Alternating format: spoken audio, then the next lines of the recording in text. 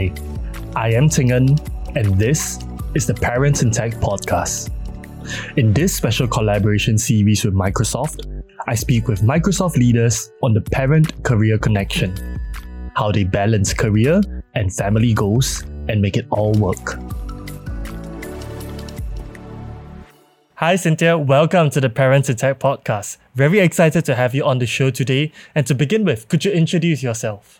Thank you, Chinan. Very nice to be invited to this session, and thank you for the opportunity to be here. So I'm Cynthia. I lead up the enterprise commercial team in Microsoft Singapore, which means, I lead up a team of our account team taking care of our customers in all Temasek Link companies and telcos in Singapore. Very exciting. So let's go into a bit of you as a parent. Let's start with your childhood. Tell us a bit about your childhood and how that has shaped your parenting style. Sure. Well, I was born in a big family, a family of 8 children. I'm the youngest in the family. So we have 2 boys and 6 girls. And my father passed away when I was pretty young. I think about 10 over years. And he passed away at a very young age of 50 plus. And I'm born to a family where my mom has to be the one to raise all of us up by herself. And I grew up seeing her being very resourceful, take on home-based jobs, babysitting, sewing job or whatever. And we all, as young kids, help to chime in, to do whatever that's required to kind of help to support the whole family. Yeah. So since young, I was pretty independent, given what I see, at a young age and see the resourcefulness of my mom, being able to kind of support and take care of the whole family by herself. So yeah, that kind of shaped my childhood and also my character, being very independent and very strong, I think, in terms of dealing with tough situations. Yeah. Yeah, that resilience is definitely something that came up from the childhood. And how has that shaped the parenting style? I think given the background I have, I always think that, hey, giving a good foundation to my family, my kids, is really, really key. Enabling them, having a good foundation, enabling them to then flourish from there, to be able to think independently, to act independently, and also to make decisions based on, the choice available, and then being responsible and accountable for that. So I think really enabling them to make decisions and take accountability for what they do and decide on. Yeah. Yeah, responsibility, accountability. I think those are things that are so important. Maybe can you give an example of how that came up in your interactions with your children, right? At the time when you educated, you kind of brought them up to be responsible, to be accountable. We'd love to hear a story or two around that. Sure. Okay, so I think in the course of, in the education, all right, being able to make a choice of what they are going to, which school they're going to go into, which JC, which university, which courses, which path, that they want to take on is certainly a very important decision that they have to, that we help as parents to help them make that decision. Yes. All right, helping them to understand, providing them or enabling to search and think about what is available, and therefore enabling them to make their own decisions, because ultimately they are the ones who is going through the journey. And we don't want to be blamed for whatever decisions that we make on their behalf. So I think really enabling them to think, enabling them to make their own decision is really, really key, so that they can be, I guess, accountable, and should a wrong decision be made, they can then take another course of actions based on their own decision. Yeah. Yeah, it's something that they truly have to own because it's also their future. Yeah. Very interesting. And of course, right, being a mom, Cynthia, it's challenging. So maybe share, what do the challenges look like? Well, I have 3 kids actually, and 1 boy and 2 girls. And I have been a single mom since my eldest boy is 6 years old. All right. Right. In addition, he was diagnosed with dyslexia at a very, very young age. We discovered it. Right. And he was super hypo as a very young boy. All right. And he's my first child, right? Yep. So it was very, very difficult for us, at the time as a family to kind of, think about how to support him and we then decide to delay his primary one, and then for us to also seek for solutions as to how to cope with it, with this discovery, and what does it mean, how do we find help, Yeah. be it solutions like speech or music therapy, or just finding dyslexic class, registering that, it is quite quite a lot of time required. So I think, Yeah. I think that is some of my initial challenges when the kids were much younger. Yeah. Makes sense. And I want to go a bit deeper, right, Cynthia, to perhaps if you can recall back about the time, the emotional journey that you go through. I think there's two levels of it, right? One, it's like you said, all the activities, the things you need to get done, arrange therapy, arrange for classes. But I think a bigger part that perhaps that's not talked about so much is how do you manage your emotions at a point of discovering that mild dyslexia to just the whole, challenging process of being a working mom plus figuring all of this out. Okay, I must admit, it is really shocking, daunting. So it is, and then the initial surprise and shock, that's something that immediately then we have to move towards. Hey, how do we cope with this? How do we help the child to cope with this? And thinking of the various solutioning. What does it mean? It was a very tough decision as to what about my two other kids? Would they also have this situation? And what help can we provide for them? I think that the struggle, I think not just the initial, but I think throughout that journey, in the initial few years, I would say, because you were trying different ways, right? And you were looking for different solutions, and you're discovering along the way. All right. So a decision whether you should drop his, Chinese during his primary school days. Again, it was something that, painfully, when you go through that journey of primary one, going through, if you understand the dyslexic part of it, is really about the language learning difficulty, and Chinese is a big challenge. So you have to make a decision. Do you want your child to learn Chinese? Do you want your child, perhaps if we drop Chinese and focus on other areas? That decision making, that is going to impact for the rest of his life as his parent is a decision that tough decision you have to weigh and balance. And there's no right or wrong. It's just a decision based on what you have tried. And I think I recall a time when I was teaching him things here, spelling in Chinese. Yes. It was so painful, and I cried just teaching him Chinese. He cried and I cried too. I was like, wow, it's so difficult to just learn 10 words every week and to cope with that. Yeah. That's really a story of courage and resilience. And thank you so much for being so honest and candid about this, Cynthia. For other parents that might be hearing this, they might be going through this, they might go through this in future. What are maybe one or two things that you would say to them? Yeah, I think now, I think speak to people who have gone through that, and go through obviously all the psychologies, to go through and understand where exactly is the issue.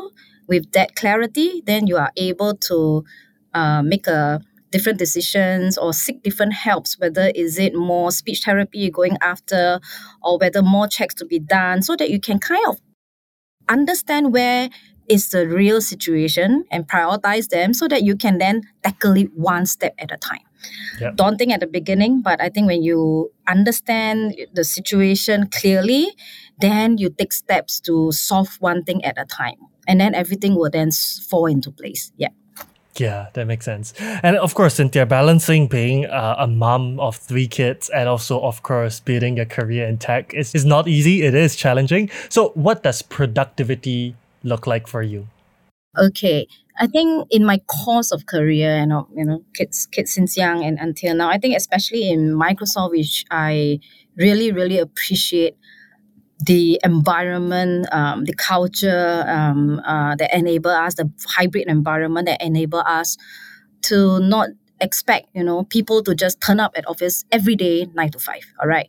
We support an environment that enables you to perform at your best at your own time that you can manage around your family, around the work, and the technology, and of course, enable us to stay connected with our colleagues, with our customers, and at the same time taking care of your family needs. All right. So, and multiple, in this environment, given there is a very clear KPIs, very performance driven. We are a very performance driven company, but very clear, very good clarity in terms of your performance indicators, having important and clear dashboards to help you make decisions and track as to where you are, and a performance management system where managers are very learn to coach, to care, and to support the needs of our employees, and very clear monthly connects that we are able to set up with our team, enable us to bring our very best to work every day and be wherever you are. So I think that's the environment in Microsoft, with the culture as well as the environment and the tech and the people to support the work that we can do and bring our very best to work every day. Yeah. Definitely. And I think, of course, hybrid remote working seems a lot more normal given COVID that happened a couple of years back. But even before COVID, when I would say in-person was the norm, remote working was still, at least broadly in the general industries, not quite a thing. Like, tell me a bit more how it looked like for you. Was there ever challenges around that, or was it already an environment that supported hybrid work? I think COVID accelerated. In fact, all of us were locked out of office. The only challenge is like, hey, you don't get to come back to meet with your team during that time. You have to make an extra effort to check in with your staff. I think that and also physical well-being, being not associated with people, and we are human beings, are natural, we psychologically we like to be associated with people, to meet with people, to speak face to face. When COVID came, obviously it locks all of us down totally, but it was great to have the technology to enable us to still I kind of monitor and track the well-being through our technology like Viva, looking at how people are they overworked. And if they overwork, or where there are over too many meetings, that we are able to set out specific times, automatically prompt our people to set aside time to focus on their own well-being, to focus on their own family. So even if you don't, set aside time, the technology enable us to do that, so that we don't overwork. In fact, the Viva itself enable us to see how our people are collaborating, when we were off office, how people are even spending more time than usual, even into late hours. It's almost like, there is blur between work and personal life. It's like always on all the time. So the technology, basically Viva, enable us to kind of mentally check in, make sure you set aside time for yourself, and so that we can continue to support the well-being of our employees. Absolutely. It's so nice that you guys even have the tools to kind of build it. And I think now I believe it's also available for your clients. So to be able to use those tools, build those tools, and really create an environment that's supportive and collaborative, that's really interesting. Maybe kind of building on that topic, right, Cynthia, tech changes very fast. I understand that you've been with Microsoft for more than a decade. And what that means is that you always have to keep yourself updated, keep yourself up to speed. Perhaps that's, going to events, learning, reading. That comes on top of your existing workload, right? And then, of course, you are a parent on top of all of that. So let's talk a bit about how you manage keeping yourself current, keeping yourself up to date in such a fast-moving industry, while at the same time balancing your commitments as a parent. Right. So I think, first of all, subscribing to various, newsletter in the area of interest, be it, the latest tech, be in the various industries that we are responsible for, that is key, right? The information will start coming in, because you subscribe to it. The other key area is, in Microsoft, we enable learning at any point, anytime, all right? Be it on your desktop that you can, have all the mandatory learning. We have mandatory learning that you have to fulfill every month and for the whole year, and also additional recommended training that we enable our staff to do it anytime at any point in their life, all right, in the whole year.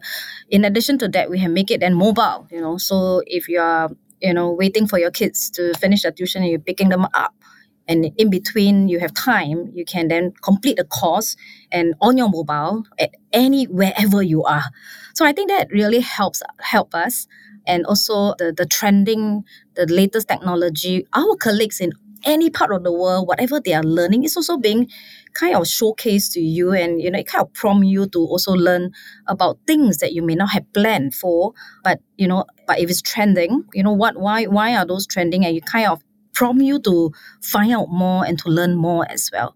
In addition to that, I think in Microsoft we also set up a Friday, once a month, every Friday, for our staff to just focus on learning, and a set of, obviously, a curated set of learning every month that we will share and encourage our staff to kind of all learn at their own time anywhere outside of office. It could be on a beach, on a holiday, anywhere you like. So I think that's the kind of environment that we empower our employees to learn at their own pace, at their own time, in anywhere, in any device that they are comfortable with as well.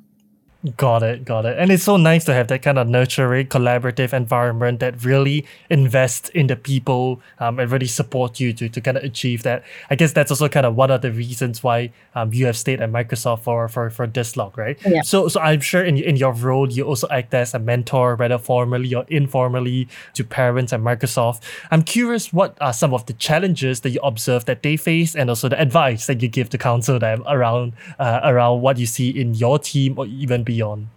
Right. I think very often we get consumed by work.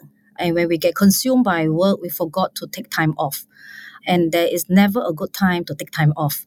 So I always, remind our people that you need to set aside time to take care of yourself. All right. To set aside time for your own holiday, for your family, for yourself, just to to keep your sanity. So that's one thing. All right. And the other thing is also, being at work, you work so hard, you spend most of your hours, waking hours, in the course of your work. Always think about also how you want to make sure your hard work, your earnings, is also making it work for you. By trusting or working with external party who are expert in this area, be it, if you're comfortable with stock who are experts in that area, or you are making investment in housing, so everybody has their own choice. So as much as you are coping internally, you want to make sure that you are also financially taken care of, so you need to make money work for you, for your hard work. I think that's the kind of mental and financial journey that I kind of remind our people, that you have to kind of think along that, and surround yourself with experts Yep. beyond you, because you are expert in whatever you are doing best.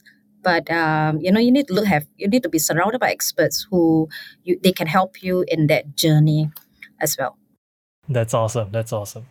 And of course, Cynthia, being a mom, a woman in tech, I'm sure you have seen your fair share of stereotypes and status quos about, what the role of women in tech, moms in tech should be. What's perhaps one that you have observed and, of course, you reject or you disagree with? All right. I remember a stint where I was posted to Vietnam, and I clearly remember when I was in a customer meeting, first time meeting the CXO, and he commented that, hey, I hardly see, in fact, this is my first time seeing a woman taking a senior leadership position in Microsoft Vietnam. All right. So that I kind of take it as a challenge or a compliment. All right. Good. You haven't seen, So I think, how can we work together? I'm not sure what you have experienced in the past, but how can we then work together with my team of people, understand your challenges and make a difference for you and impact for your organization? Although it is a straight away kind of, hey, why is a woman doing that, taking a leadership? Are you sure you can do that? The kind of mentality, but kind of, I actually not so reject, not that I reject it, but I kind of take it as a challenge. I say, you have not seen it.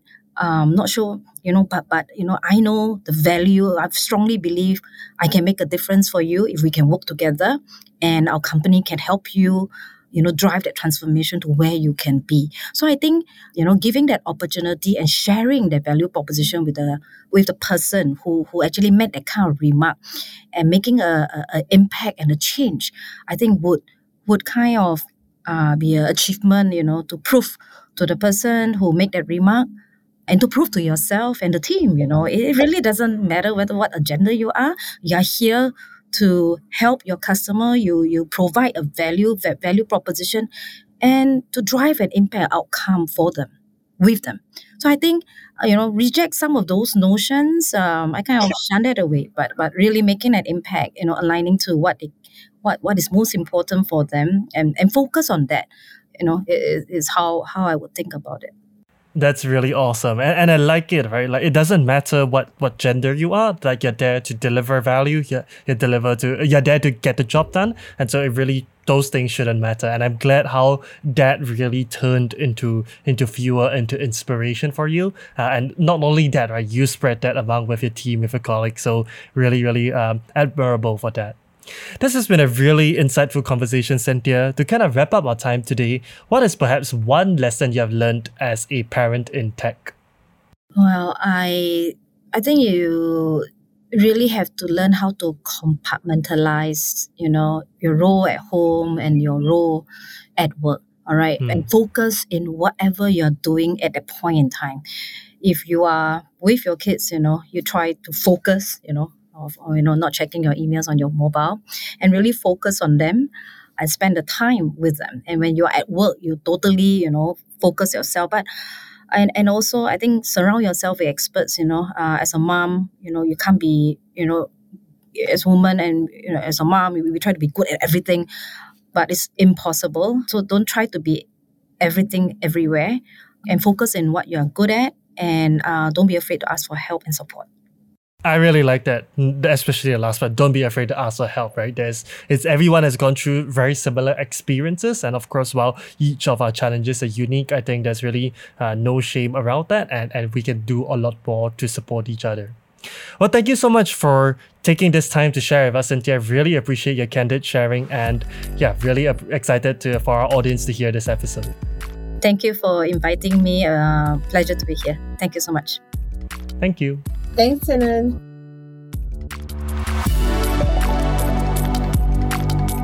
Thanks for listening to the Parents in Tech podcast with me, your host, Tingan. We hope you were inspired on how to raise kids and build companies. To catch up on earlier episodes or stay updated with upcoming ones, head over to www.parents.fm to join our community of parents in tech. There, you can also drop me a question, idea, feedback, or suggestion. Once again, the website is www.parents.fm. That's all for this episode, folks. See you next time.